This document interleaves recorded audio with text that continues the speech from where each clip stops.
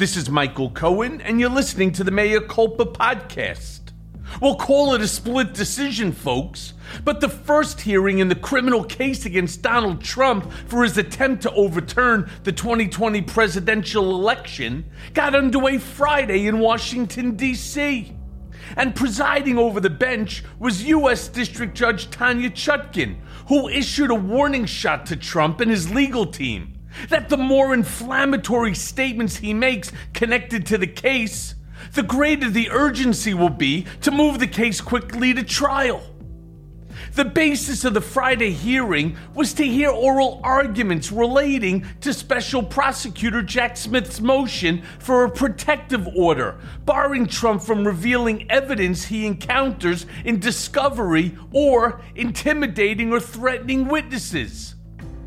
While Chutkan agreed with Trump's defense team on a looser version of a protective order for evidence in the case, she largely sided with the prosecution on what sensitive materials should be protected. She rejected prosecutors' broader protective order proposal that sought to prevent the public release of all evidence that they hand over to Trump's defense as they prepare for trial. She instead seemed poised to impose a more limited protective order that would bar the public release only of materials deemed sensitive, such as grand jury materials. Judge Chutkan also pushed back against Trump attorney John Laurel's assertion that his client's threatening social media taunts are protected speech. Mr. Trump, like every American, has a First Amendment right to free speech, but that right is not absolute. In a criminal case such as this one, the defendant's free speech is subject to the rules, the judge said. Chutkan and Laurel also had several heated exchanges about what the 2024 presidential contender should be allowed to say about the evidence that is turned over to him in the case. No one disagrees that any speech that intimidates a witness would be prohibitive. What we are talking about is fair use of information, Laurel said at one point, putting forward a hypothetical that Trump is publicly remarking on something from his personal memory that is also evidence in the case. The fact that he is running a political campaign currently has to yield to the administration of justice, the judge said. And if that means he can't say exactly what he wants to say in a political speech, that is just how it's going to have to be. Laurel put forward a hypothetical of Trump making a statement while debating his former Vice President Mike Pence, who is also running for the White House now and is a key witness in the criminal case that overlapped with what's in discovery. Well, the judge wasn't sold. He is a criminal defendant. He is going to have constraints the same as any defendant. This case is going to proceed in the normal order, Chutkan said. You are conflating what your client needs to do to defend himself and what he wants to do politically, she told him. And what your client does to defend himself has to happen in this courtroom, not on the internet. The judge's closing words also included a vow that the case will advance like any legal procedure in the criminal justice system. The defense has reiterated at length Mr. Trump's First Amendment right to speak about his case and any evidence in it, she said, adding that Trump will be afforded all the rights of any criminal defense and it will take an effort to avoid a carnival atmosphere. It is a bedrock principle of the judicial process in this country, she said, while quoting precedent, that legal trials are not like elections, to be won through the use of a meeting hall, the radio, and newspaper. This case is no exception, Judge Chutkan said. She warned that even ambiguous statement from either party or counsel can threaten the process. The more a party makes inflammatory statements that could taint a jury pool, she said, the greater the urgency will be that we proceed to trial quickly to ensure a fair trial. The hearing served several purposes beyond the establishment of a protective order. First and foremost, it set the tone for how Judge Chutkan will run her courtroom and this hearing. She refuses to allow the proceedings to degenerate into a circus and won't accept any crap from Trump. Her admonishments to Lauro about his client were essentially, fuck around and find out. At the same time, Chutkan did provide some latitude for the defense in her ruling. With this, beyond being a fair ruling, it strategically helped quiet the nonsense that Trump will not receive a fair trial. The hearing was held just hours after Smith proposed that the trial begin on January 2nd of 2024, 2 weeks before the first nation Iowa GOP caucus, provoking an angry eruption from Trump on Truth Social. Only an out-of-touch lunatic would ask for such a date, 1 day into the new year and maximum election interference with Iowa, he wrote. The written filing from prosecutors in the office of the special counsel, Jack Smith, set an aggressive timetable that Trump's lawyers are expected to seek to substantially delay, according to a person close to the former president. A January 2nd trial date would vindicate the public's strong interest in a speedy trial, prosecutors wrote. It is difficult to imagine a public interest stronger than the one in this case, in which the defendant, the former president of the United States, is charged with 3 criminal conspiracies. Prosecutors, moreover, expect their case to take up to 6 weeks, meaning that Trump's campaign would be severely disrupted ahead of a Super Tuesday blitz of 16 contests on March 5th. Smith's bold move on Thursday was the most startling indication yet of how the 2024 election has now become inextricably entangled with Trump's battle to avoid serial felony convictions. The campaign trail will run as much through various courtrooms as through the primary process. If Smith gets his way and it goes to trial just after New Year's Day, Trump would have to appear in different courthouses in different cities throughout much of the winter and spring. That would be on top of his relentless campaigning.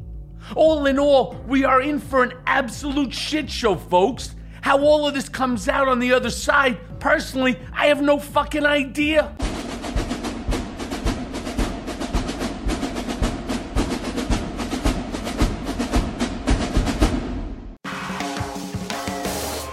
Attention, sleep enthusiasts. It's time to seize the moment and elevate your sleep experience with GhostBed's Labor Day sale.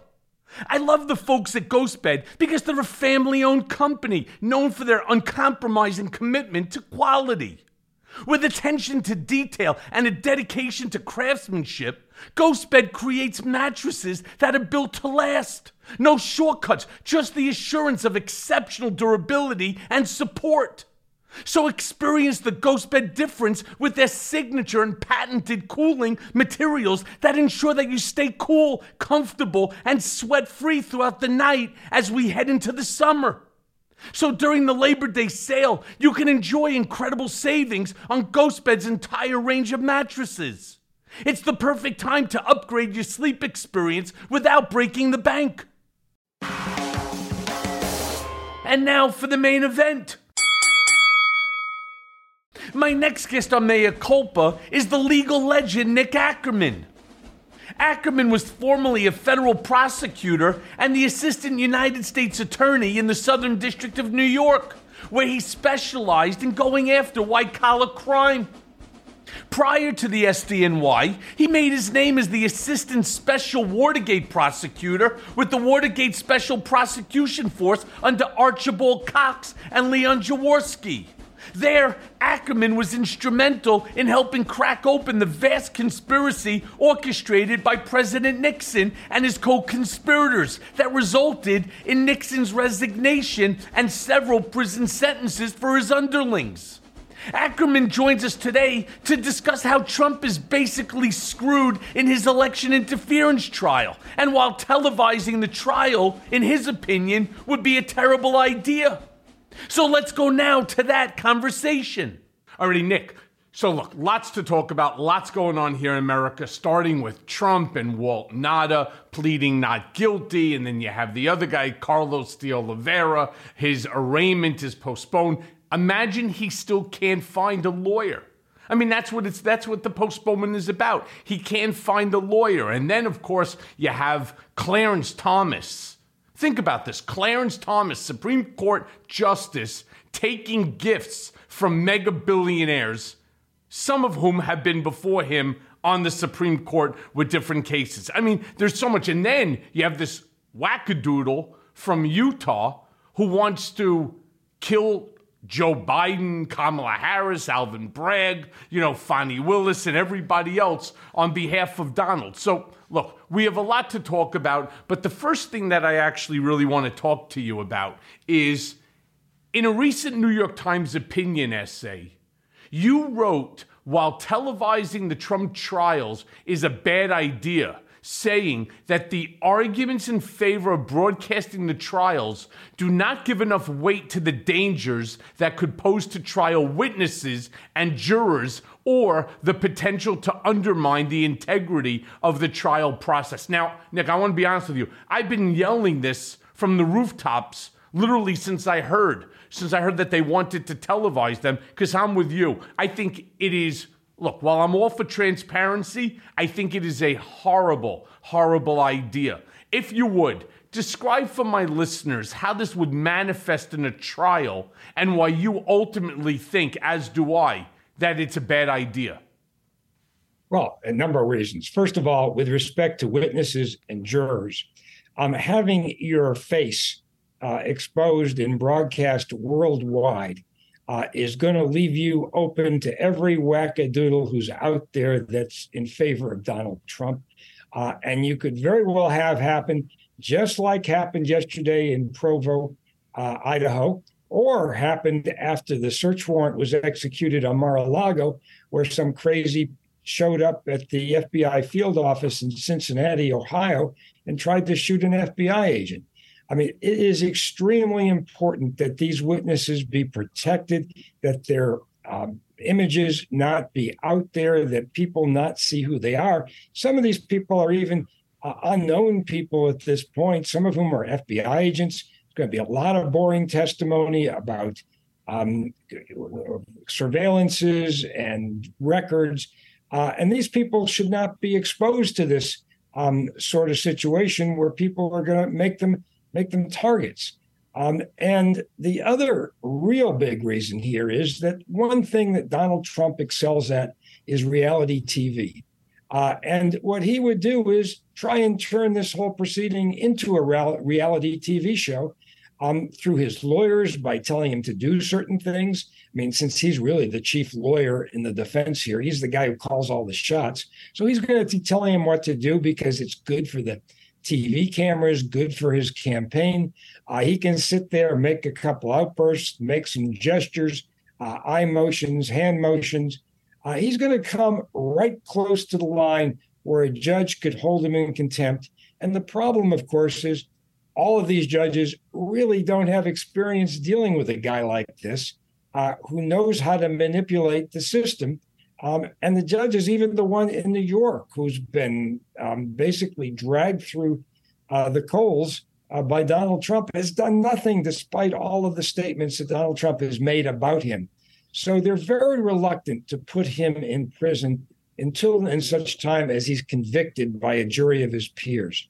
So that's the problem here, is that one, witnesses and jurors would be in danger, and two, this gives Donald Trump an opportunity to manipulate the system where he's actually pretty competent. I may not be competent in a lot of other areas, but when it comes to reality TV, he knows how to put on a good show, and he knows what is going to catch the viewer's attention. Yeah. So all of a sudden I hear everybody start yelling about transparency. We've seen judges like the one in Florida the other day, also the judge here in New York, admonish Donald for making certain statements that are offensive, that are dangerous, and so on. And then all of a sudden, he decides he's going to do it again. And now they have this possibility of doing a gag order or potentially holding him in contempt, which I agree with you, they won't do it. Why? I don't know. If it was you, certainly if it was me, they would have hauled my ass back, to prison in a half a second, but not Donald. No question about it. But not Donald. He gets this pass. And I agree with you. Because he's a former president. I don't give a shit if he was. I don't give a shit if he was. What role he played. Right? It makes no difference. It's supposed to be right. One rule of law for all of us. 2 seconds after he loses to E. Jean Carroll, he's on CNN saying the same things and then worse. And now, of course, they're bringing him back. That's of course civil. All right. Here's the problem. Right. I do want the information to be provided to the people because he was the former president, because it is important for them to be able to see and to hear for themselves what's actually going on in the courtroom. But now all of a sudden you see stuff like Alvin Bragg has police escorts and security, Tish James, Fonnie Willis, Jack Smith, all of them. But you're right. What about those of us witnesses that they intend to call? How does government asking us to do so much in order to prosecute the man, we don't get shit? And if, God forbid, you have an issue, which I have had, and sadly more than just a few, who do you call? Who's there to help you? The answer is no one. The answer is no one. Well, the problem is to put somebody in the witness protection program is extremely expensive. I probably at one time in the U.S. Attorney's Office had the most witnesses in that program. And I know what it takes to get into it and what they have to go through to do it. That's not the answer. The answer here is that the press has got to do a better job of reporting on these trials. I mean, in fact, the press does a better job reporting on football games than they do on criminal trials. In football games, you get an expert up there, a guy who's a former football player who can describe play by play exactly what's happening, actually tells the public what's going on if they're not experts in football.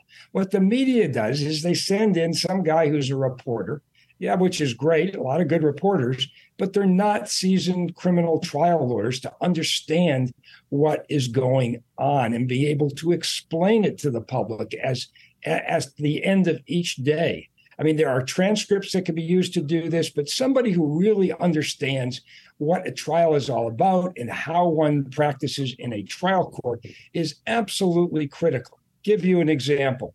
The E. Jean Carroll case. Everybody reported on the fact that E. Jean Carroll wound up testifying for one day, and they reported that Trump's lawyer cross-examined her for about a day and a half and went on and reported what she said. But what they didn't report was that what this lawyer did was basically make the usual rookie mistake of trying to keep a defendant or a party on cross-examination way too long. What he wound up doing was building up her credibility and asking her questions that would not have necessarily been proper or admissible on her direct testimony. He should have just taken her through a series of yes or no questions to support his summation. That is, you didn't report this to anybody at Bergdorf Goodman, correct? And she'd have to say yes. You didn't call the police, correct? And she'd have to say yes. He could have done that all in 45 minutes, gotten her off the stand, and then used that in his summation and read from her testimony. Instead, he's up there beating away, asking her all kinds of questions that at the end of the day made her the most credible witness in the courtroom, and nobody called him on it. Yeah, well, look. So that's the kind of reporting you need in these trials. You can't let rookies go in there and then come out and tell the public what happened. Right, but you were a Watergate prosecutor, and you handle, even to this day, very complex criminal cases. There's no doubt that CNN or MSNBC will call you and ask you to come in and to explain the information in a credible and in a legitimate way. The problem, yes, except they're not going to have me sit in the trial. That's what they're not going to do. You can't really do this with credibility unless you actually are in the trial and are able to report it. That's what they don't have. None of the networks have this. It's like I say, they report football games, in much more detail and precision than they do criminal trials. So I think that's where the media is really falling flat. They can also make better use by getting transcripts on a daily basis so that when they do report it, they can actually show what people said in the courtroom. And if you've got the right expert there who had attended the courtroom to give the public some idea of how the person came across, how the jury reacted to the person, what the atmosphere was in the courtroom in terms of trial practice and how this thing was playing with the jury, that would go a long way to providing transparency. Just watching a trial, even on C-SPAN, most people are going to fall asleep. There's a lot of boring parts of it. You get to the charge, to the jury. My God, even I used to doze off through that. That's just not going to grab the public. And of course, the problem is TV networks have to have commercial breaks. You can't have people giving commentary during the course of a trial. There's no instant replays in a trial. It just can't be done that way. And what they really need to do is do a little introspection there and decide how they can really inform the public about what goes on in each of these trials. Okay. But the problem is, I'm going to use myself as somebody who is potentially expected to be a witness in one, if not two, of these matters. I don't want to be in the witness protection plan. Even when I was at Otisville, it was offered to me to go to K Block, which is where they keep the witness protection inmates because of death threats. And I didn't want it. I wouldn't want it here either. I'm not walking away from my family. I'm not walking away from my friends. I'm not walking away from my life that I'm trying to rebuild. Bullshit. For what? And I'm only one person. Remember, there's going to be 5 different indictments against Trump. 2 more definitively on the way. January 6th and also Fani Willis, Fulton County, Georgia case. There will be 5. How many witnesses? Let's just be stupid for a second and say each and every one of these 5 will only have 3 witnesses on behalf of the government. Now, we know there's much more. Of course, I'm being stupid and I'm for a point. That's 15 people, witnesses, who are going to be splashed, as you correctly, stated, going to be splashed all over the media for people like this loony, Craig Robertson, out of Utah, who was making death threats to Joe Biden, who was also, making threats to Alvin Bragg and to Fani Willis. I understand. Again, I want them to be safe. But I also want witnesses to be safe too. So what are you going to do? Now start providing police protection to each and every, one of the witnesses? And again, being stupid, I said 3 in each of these 5 indictments. That's 15. Right. That's many only, more. Of course it's many more. So how does something like this even work? And why would a witness in his right mind, seriously, why would a witness turn around and agree and fuck this bullshit on subpoenas and so on? You can subpoena anybody all you want. You don't have the right to put their lives in jeopardy. All right? Yeah, I know, you subpoena. You could wipe my ass with that subpoena. If I believe that my life is in jeopardy, why in the world? Fuck you and your subpoena. I'm not putting my life on the line when you have 24/7 police protection. This is what Donald wants to do. And successfully, he's doing it. He's creating all of this rigmarole.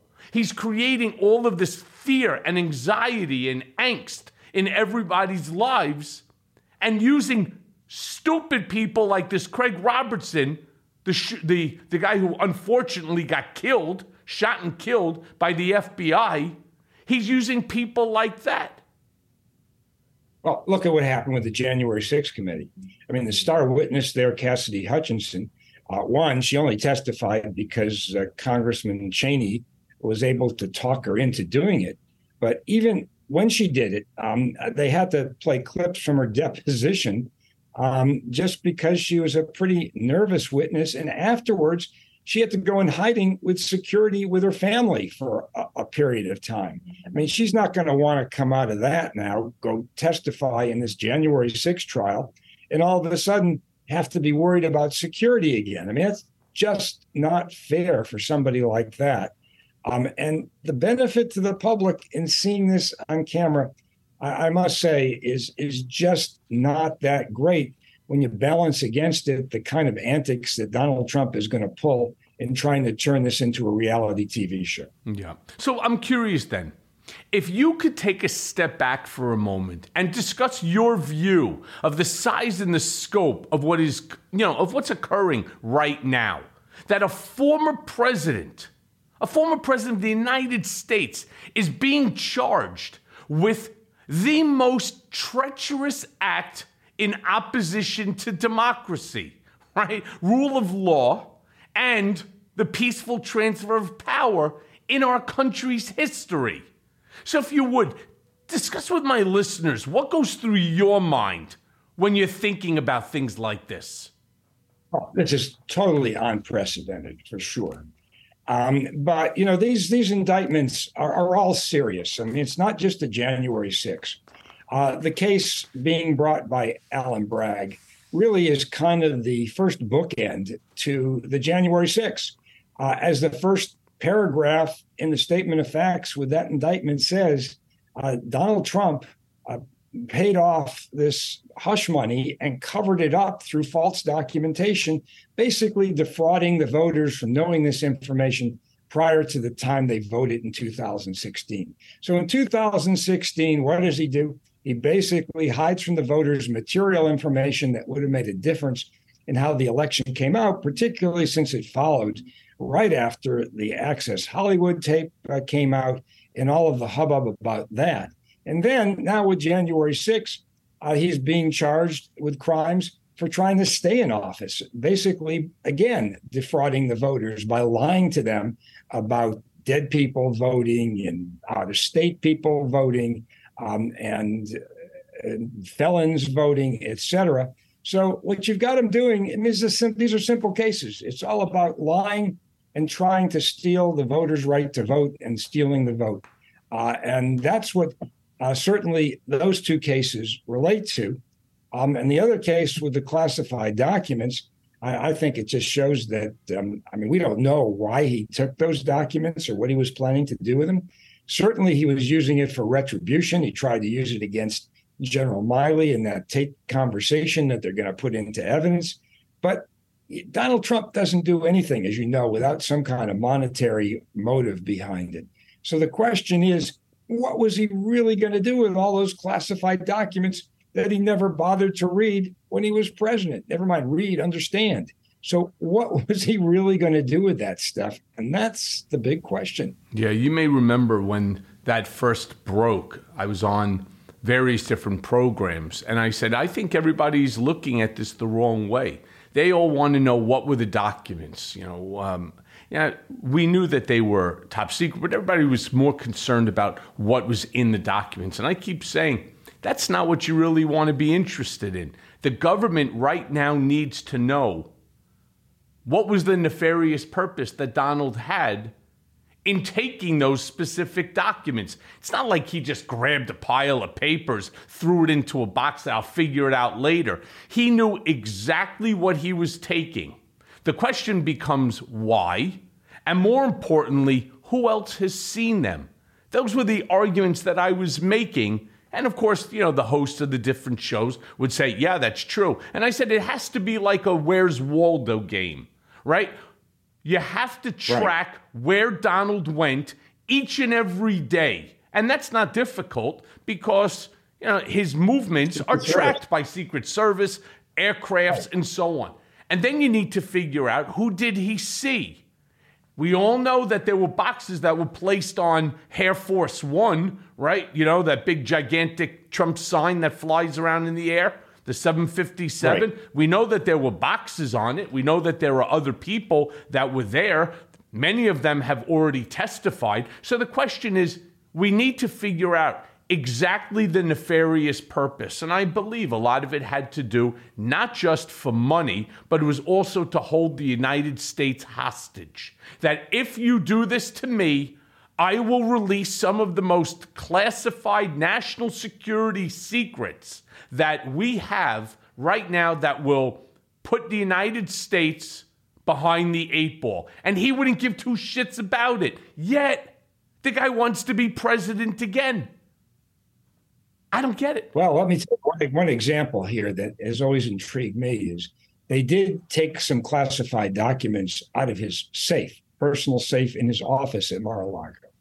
One of those documents related to President Macron of France, and another of those documents related to Roger Stone and his pardon of his sentence. And the question is, what was he doing with that stuff? I mean, why did he single that out and put it in his safe? Was he planning to blackmail people with that stuff? What was he going to use it for? I'm at a loss to really explain what that was all about. But why would he take those documents and why would he single them out and put them in his safe? It's summer. You're kicking back, cooling off in a hammock. Shouldn't your boys enjoy the same luxury? So stop sweating through your shorts. Treat your pair to a pair of cool as ice Tommy John underwear. When you wear Tommy John, you're just that much more comfortable, so you can do everything better.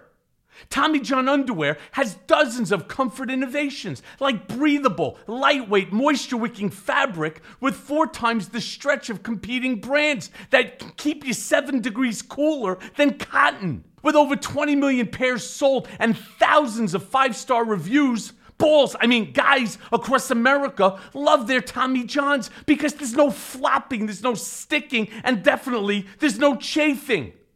That's why Tommy John doesn't have customers. They have fanatics. One of Tommy John's fanatic raves said, and I quote, "The most comfortable boxer briefs ever. There's no downside. Buy one pair and you'll never want to wear any other underwear again." And you know what? I agree. I have them and I feel exactly the same way. So look, Tommy John men's underwear summer products are the best. Why? Well, because it keeps you cool and it keeps you comfortable. At nighttime, I wear them. You're able to stay cool at night so you feel better when you wake up. You can bet your balls that you'll always be covered by Tommy John's best pair you'll ever wear, or its free guarantee. So get 20% off your first order right now at TommyJohn.com/Cohen. That's 20% off at TommyJohn.com/Cohen. TommyJohn.com/Cohen. See site for details. I think another part that just needs to be thought about, how did the government even know that he had a safe? How did the government know what was inside that safe? Remember, they had very specific documented information that they provided the magistrate in order to get that search warrant. The search warrant wasn't for anywhere and everywhere that Donald Trump has access to. It was for very specific areas. And I maintain, and again, I'll say this is completely my opinion, I maintain that it's Jared and Ivanka. I mean, if you have a safe in your home, other than your children and your wife, who else knows about the safe? It's not like he's opening it up for Walt Nada. It's not like he's opening it up for this guy Carlos de Oliveira, right? Or the guy that's bringing him in his food. Only they would know not just about the existence of the safe, but also what's inside, what's the content of the safe, and what's the content of the document. So, yeah, that's just my opinion. But I want to ask you this, being, again, a Watergate prosecutor. How does this differ in terms of scope, comparing it to Watergate and the crimes of Richard Nixon? Well, Richard Nixon was across the boards in a lot of crimes. There's no question. I always believed he knew about the break-in beforehand. There was no actual admissible evidence to that effect, but everything I saw in terms of how he micromanaged that campaign and how people played up to his ego, there's no way he did not know what was going on. And it just didn't relate to the break-in and the subsequent cover-up. It also had to do with how they were misusing government authority, how they were using IRS to go in and audit people who were considered enemies, and there was an enemies list. There was a misuse of government agencies. There was a misuse of how they handled campaign contributions. There was the break-in at Dr. Fielding, who was Ellsberg's psychiatrist. We believe that he was involved also in other break-ins. I mean, certain things that we never really got the full scope of what occurred. But it was, and he was also involved in cheating on his income tax. He wound up backdating a deed of gift of his papers to the U.S. government at a time when the Tax Reform Act of 1969 precluded such a gift. So there were a whole series of crimes. Couple of the differences here. Donald Trump commits a lot of his crimes out in the public view. I mean, he does it himself. At least Nixon had enough smarts to have his underlings do a lot of the dirty work, so that the evidence against Nixon was basically on his Oval Office tapes, which, by the way, were put in because of the 1969 Tax Reform Act, which gets around giving gifts of papers to the government. He was able to give gifts of tapes. So the irony here is that out of his own greed, trying to keep this huge tax deduction, which had been legitimate for him and a lot of other presidents, he basically created this taping system that in the end broke him down, just put him down, because that's the evidence that put him away. Donald Trump, in a lot of ways, has been very careful in terms of not using email, not writing too much.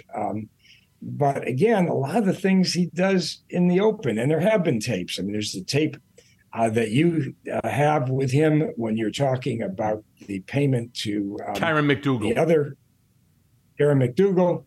There's the tape in the classified document case where he's describing one of the classified documents to people. There are the tapes in Georgia where he's threatening Raffensperger, the Secretary of State of Georgia. Tapes of him with the chief investigator, the head of the House of Representatives in Georgia. So, I mean, there's a lot of tapes out there, plus some of the other people like Rudy Giuliani are all recorded and making their basic pitches to the Georgia legislators and the Pennsylvania legislators, all based on the same lies about fraud in the election. So it's a different kind of thing, but, there's some similarities. I mean, Trump, it would appear, used the IRS to go after Comey and his deputy. And me.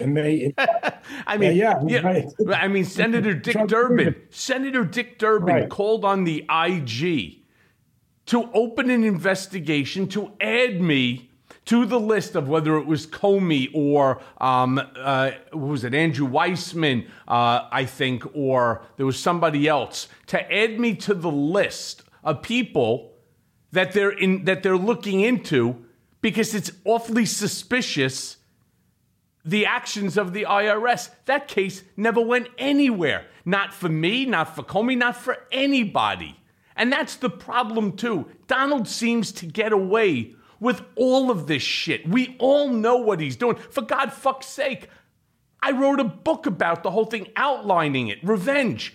I put into great detail not just what's been reported, but statements from FBI agents, former and current, right, who turn around and talk about the things that Donald did that we all know about, but yet there's no prosecution, there's no investigations. All you get is somebody like Jim Jordan wanting to now investigate Joe Biden for the weaponization of the Justice Department against Donald.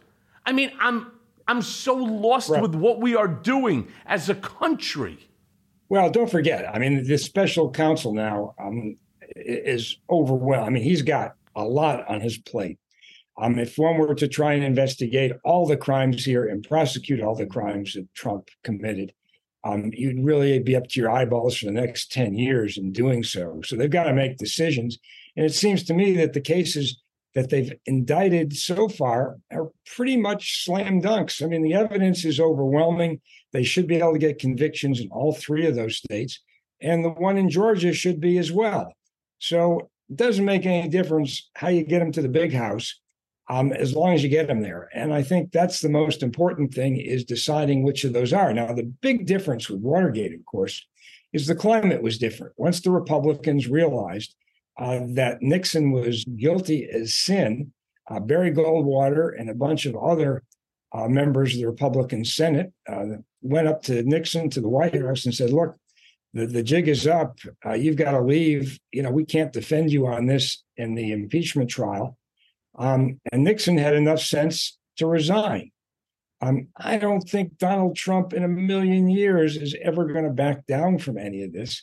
That the only way he's not going to run for president is if he essentially loses the primaries, which I don't know. It's kind of hard to say what's going to happen now, especially a fourth indictment coming up. Some of these Republicans have got to just say to themselves, how can a guy like this, be the standard bearer for the party under indictment 4 times, and how that's not going to impact the Senate races, the House races, the governor's races, probably even the dog catcher races. I mean, what candidate on the Republican Party is going to want to have to justify at every press conference? How can you be running on a ticket with Donald Trump, who's under indictment for it? Sure, but Nick, look at how jaded we have all become. Oh my God, how could you run on the same ticket as a guy who's now been indicted 4 times? My question would be, how could you be on the same ticket as a guy who's indicted once, twice, 3 times, right? Why is 4 or 3 or 5 the magic number? I mean, they all know who and exactly what he is, and yet they still defend him. Look at them coming from the Marjorie Toilet Greens to the Lauren Hobarts and the Ted Cruzes and the Matt Gateses and, the Josh Hawleys. And you could just go with the Lindsey Grahams. You could keep going down the entire list, right? I mean, it doesn't matter to them, which kind of then brings me back to the very first question that we were talking about, right? Which is, these people that are watching Trump, that is still attending the rallies, whether they're loaded to the gills or they're basically half empty, they do believe that this is all politically motivated prosecution, that this whole thing against Donald is unfair because Donald somehow has the ability to convince them that he is the victim. Donald's always the victim, right? So it goes back to the first thing that we were talking about. Do you think that maybe, just maybe, if these people see with their own eyes and listen to the trial with their own ears, basically how the sausage is made, that they will somehow be less inclined to swallow all of this Trump bullshit and maybe he doesn't make it to the primary? No, I don't see that affecting the hardcore supporters. It's not going to make any difference. I think the fact out there of 3, 4 indictments is going to have a major impact on independent voters who actually decide presidential elections now. So I think, if you're in politics, the whole idea of being in politics is trying to expand your base, expand your vote. He's not doing that. He's just playing to his own base. And he's not going to go any further with it because this kind of activity is going to turn off people in the Philadelphia suburbs, the Atlanta suburbs. This is not going to be, these are not positive facts that are going to help him get elected in a general election. And I got to believe people in the Senate and the House have got to be thinking the same thing. They're going to go down and smoke with this guy because they're all going to be tarred with Donald Trump. He will get his vote from his base, sure enough, but he's not going to get beyond that. And that's his big problem. And that's the problem of the Republican Party right now. If you had the old days prior to the primary system, back in 1968, and you had more of the party elders and statesmen actually coming together and picking the nominee and having a lot more say in who the nominee would be, there's no way they would ever pick Donald Trump at this point. I mean, he would be just out of it completely. But, because of what happened at the Chicago Democrat Convention and the George McGovern Commission afterwards, trying to open up the process by having all these primaries, it's created this problem because the people who know best the potential nominees to be president are not the ones who are heavily involved in the selection of that president. It used to be that the primaries were simply a way to show that you had public appeal and that you could win in a general election. That's what happened with John F. Kennedy. He won West Virginia. He won, other states, Wisconsin, that were important to show that a Catholic could actually win a presidential election. Now it's a whole different thing. This is all decided by all the voters. And the people who know these candidates the best are really not involved in the process anymore. Well, like I said, our country is going through some changes and not for the best.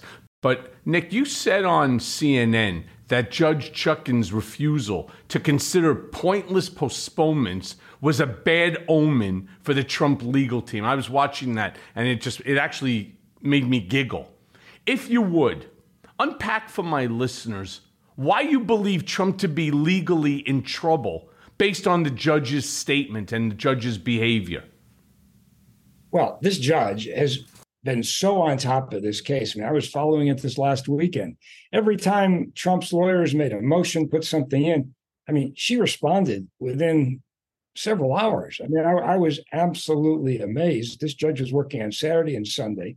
They were trying to make a big issue out of an order that basically would prohibit Donald Trump from using the discovery for anything other than the lawsuit, which is a standard order, which, by the way, is almost identical to the ones that he agreed to in Miami in the classified documents case, and the one that was entered in New York in the false document case. So what they're trying to do, and it was so obvious, was trying to drag out this whole business about this protective order, which I got to tell you is a pretty minor item. I don't think I've ever, as a prosecutor, even as a defense lawyer, ever had issues with a protective order.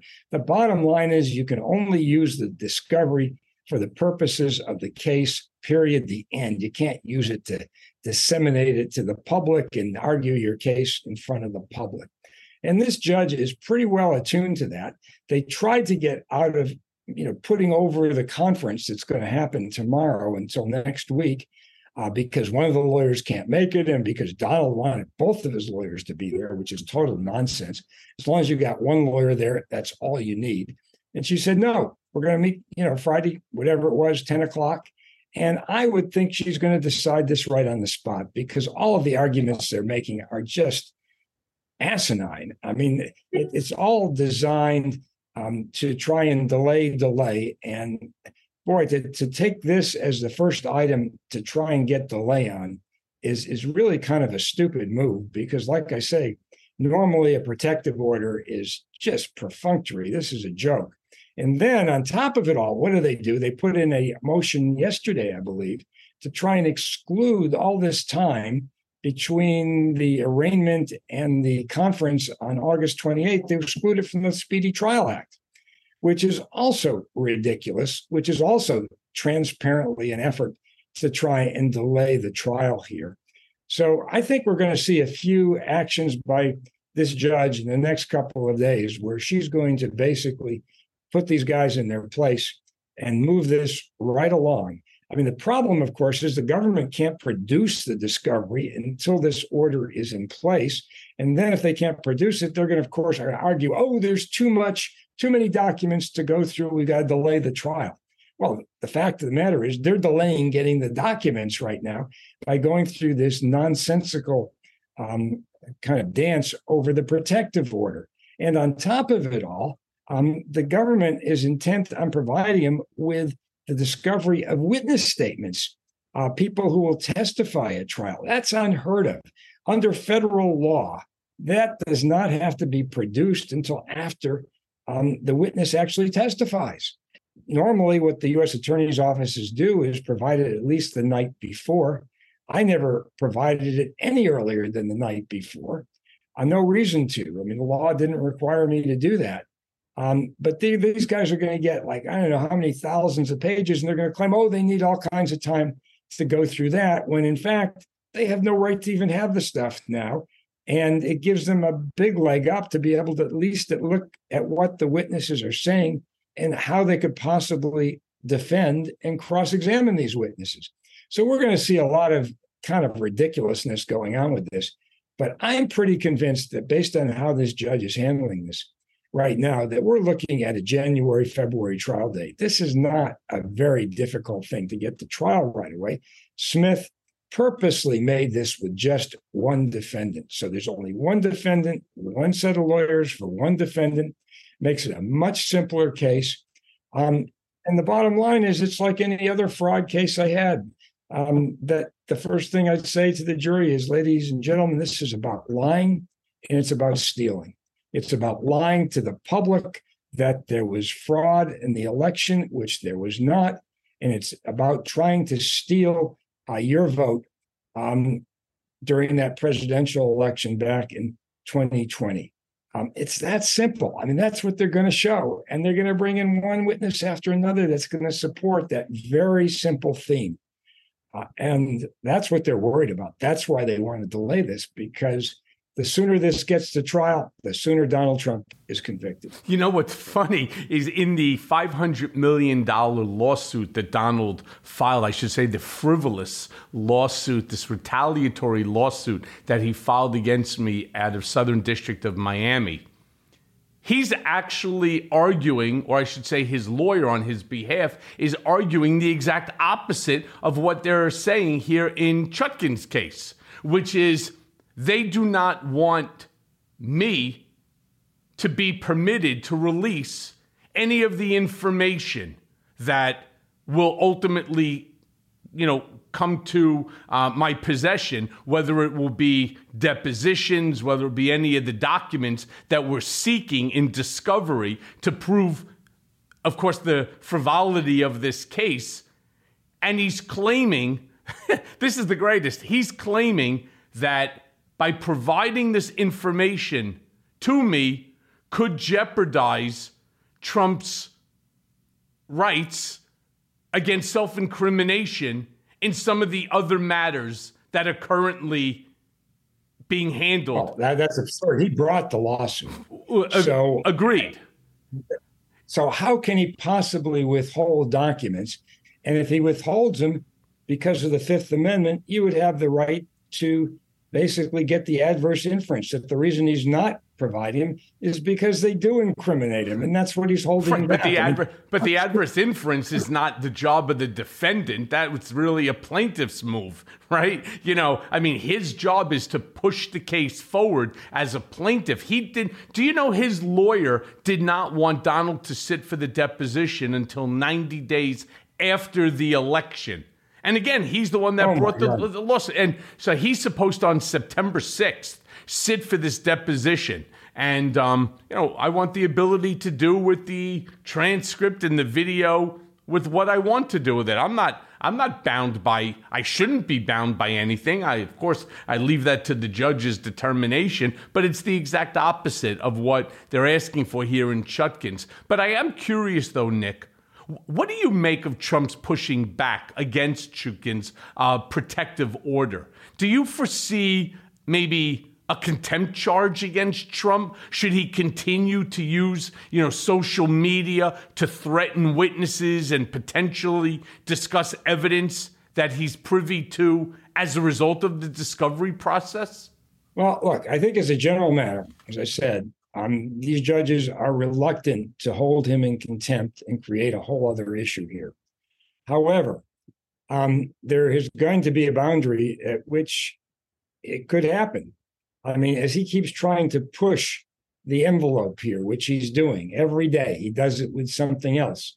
And there could come a point where he just goes one step too far.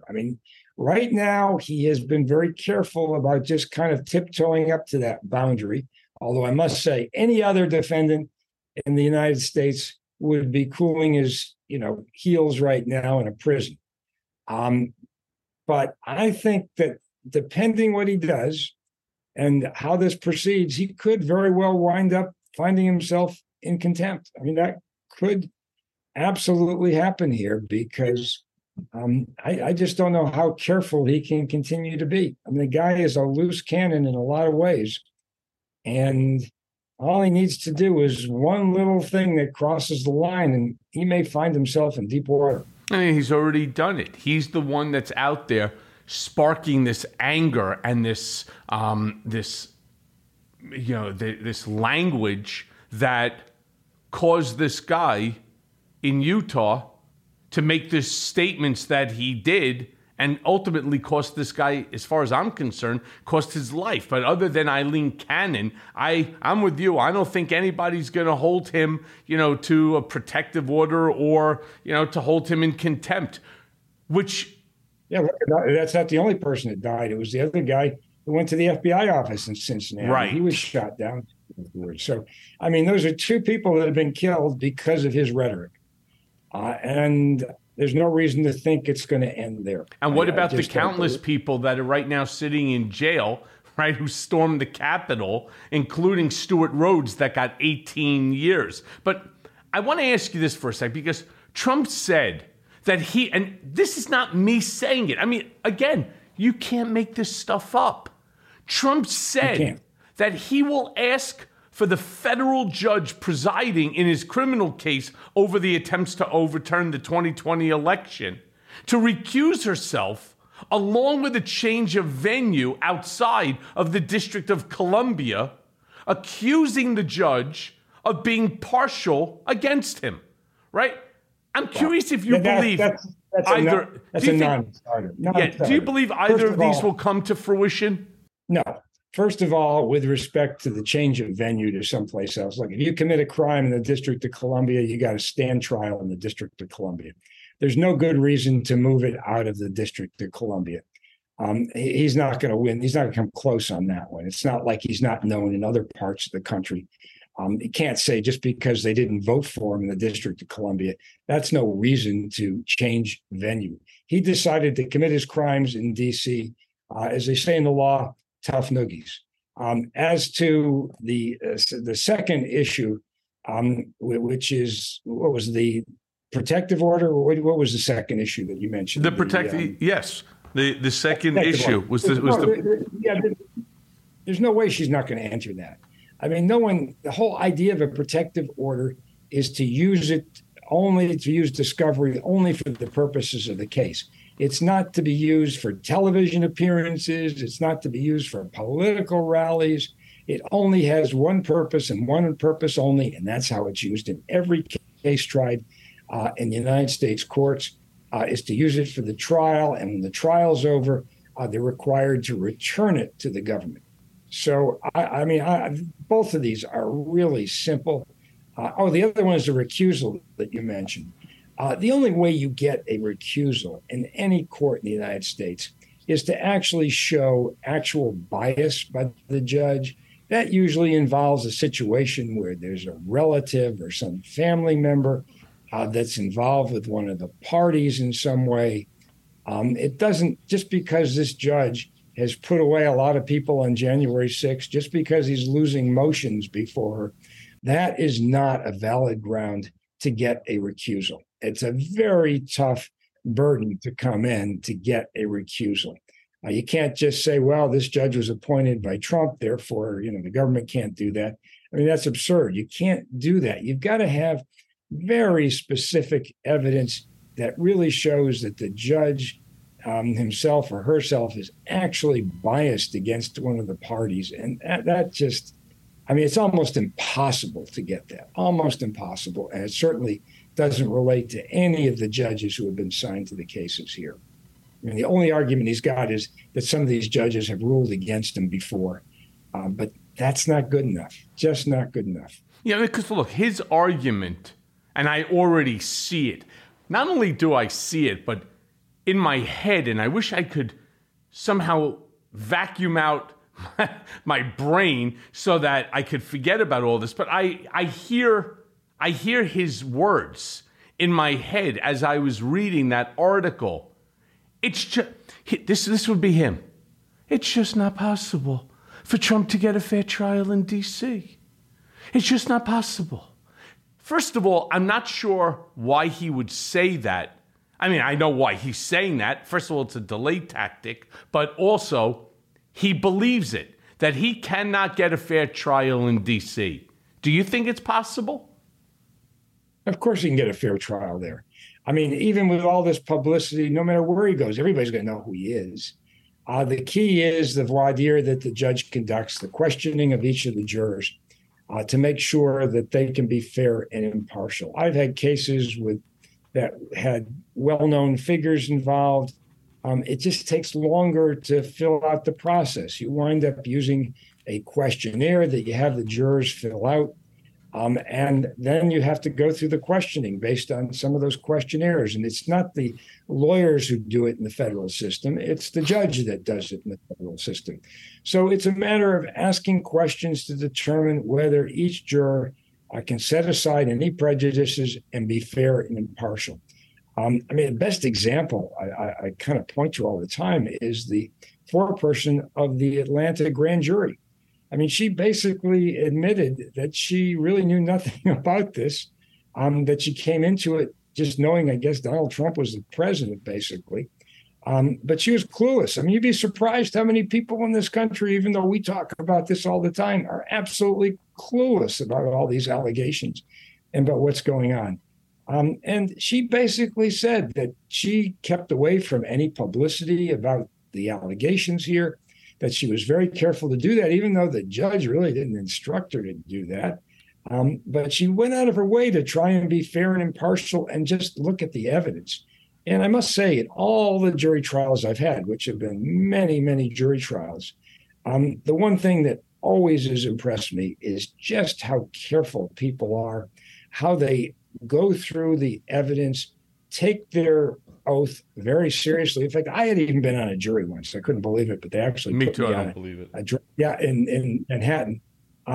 But people take it very seriously. It's one of those things that when somebody gets called and they're put in that jury box and they're given an instruction by a judge, it just never ceases to amaze me how careful people are and how they go through the evidence and come to a decision that is really supported by the evidence. You know what's interesting, Nick, it's not just federal. In the case that I had against Donald Trump for the outstanding legal fees that ultimately settled after the voir diring of the jury, the judge, Judge Joel M. Cohen, in this specific case, he's the one that actually voir dired the jury based upon questions presented to him by my lawyers as well as Trump organization's lawyers. So, they are going out of their way. You normally don't see that in state court. And let's not forget, Joel Cohen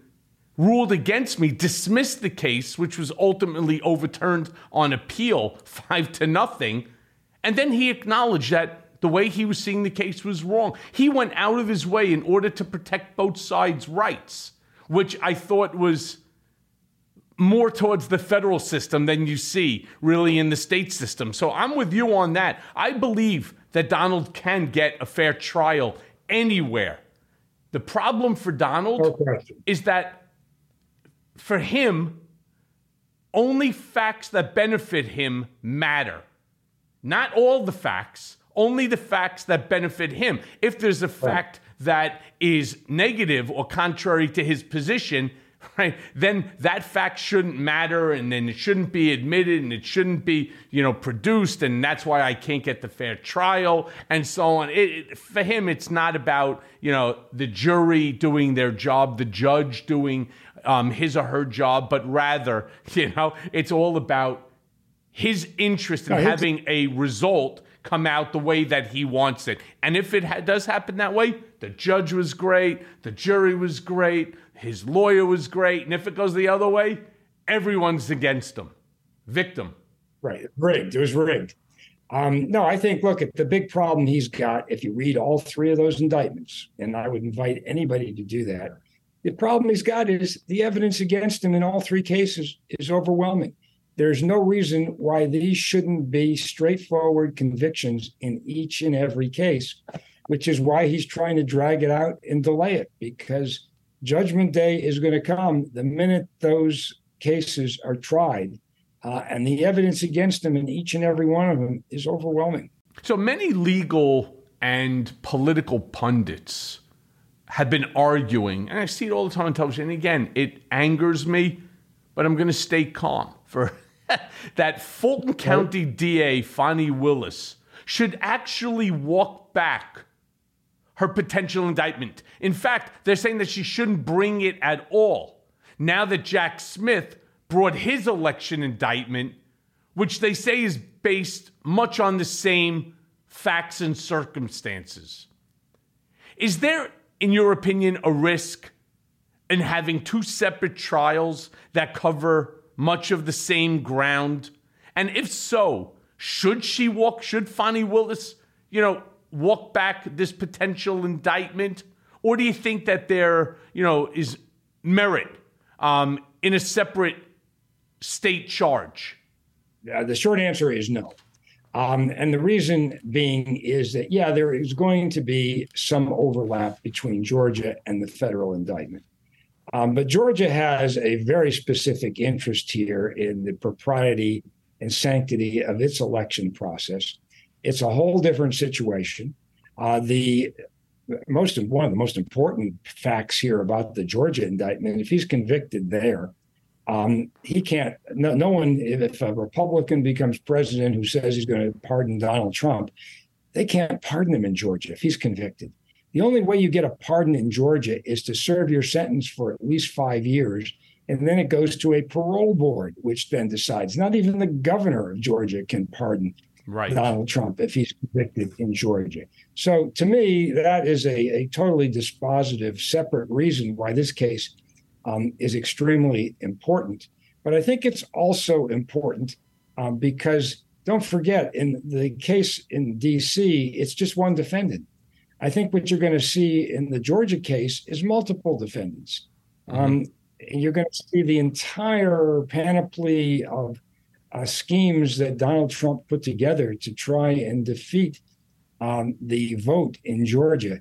From not only you're going to have people who are fake electors, you're going to have people who are contacting legislators in Georgia, like Rudy Giuliani.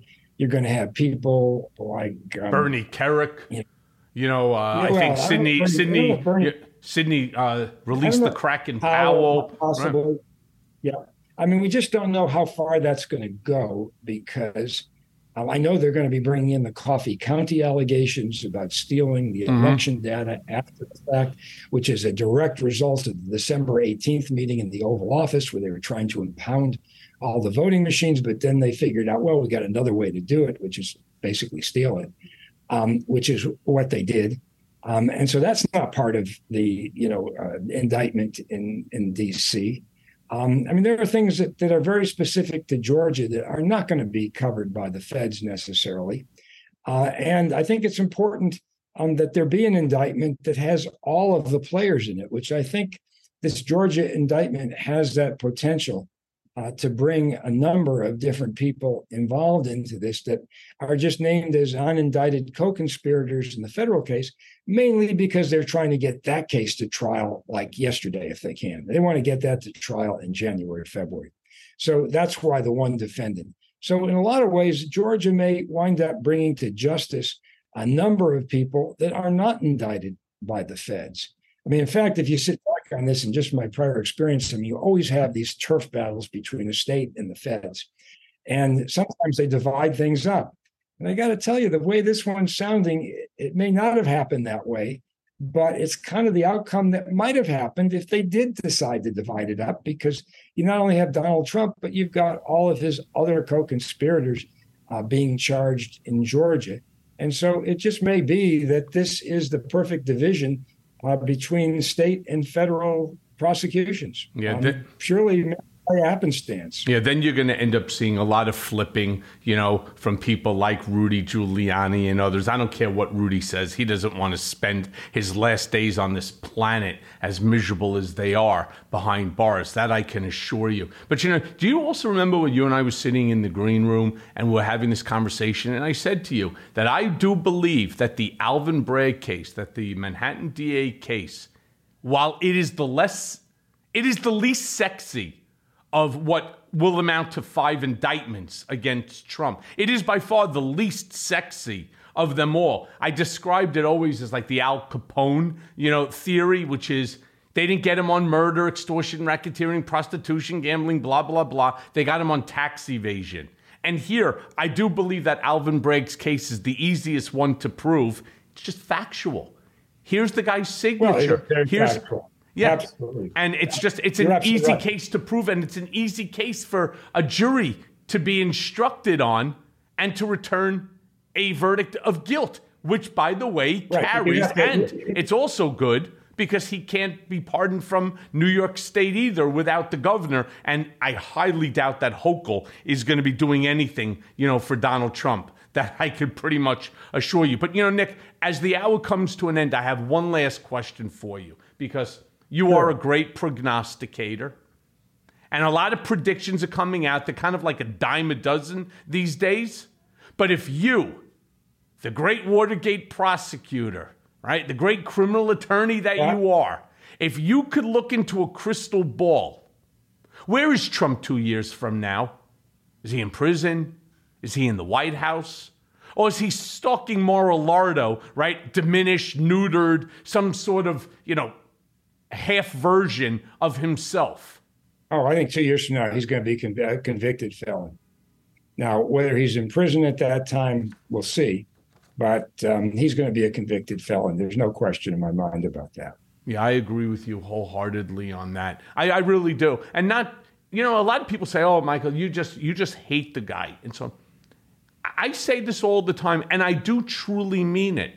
I don't want to see Donald Trump indicted, prosecuted, convicted, incarcerated, whether it's in a prison or a significant home confinement, simply because I fundamentally disagree with him or because I believe that he was responsible for my incarceration, not once but twice. I want to see him prosecuted, right? Indicted, prosecuted, convicted, sentenced, because he committed a crime.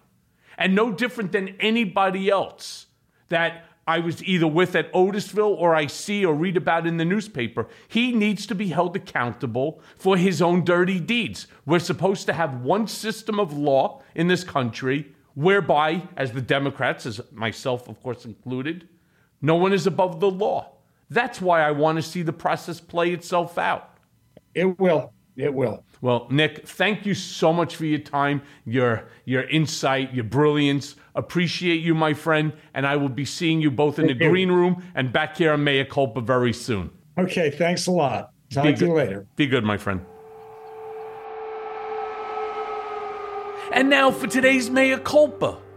With Friday's ruling, Judge Chutkan has set the tone for what will be a no-nonsense trial, making clear to Trump's legal team that I will be scrutinizing everything the former president says in public in the lead-up to the trial.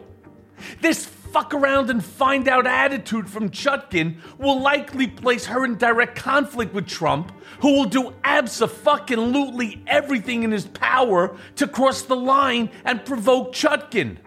Now, how she handles the defendant could set the tone not just for this trial, but all trials to come.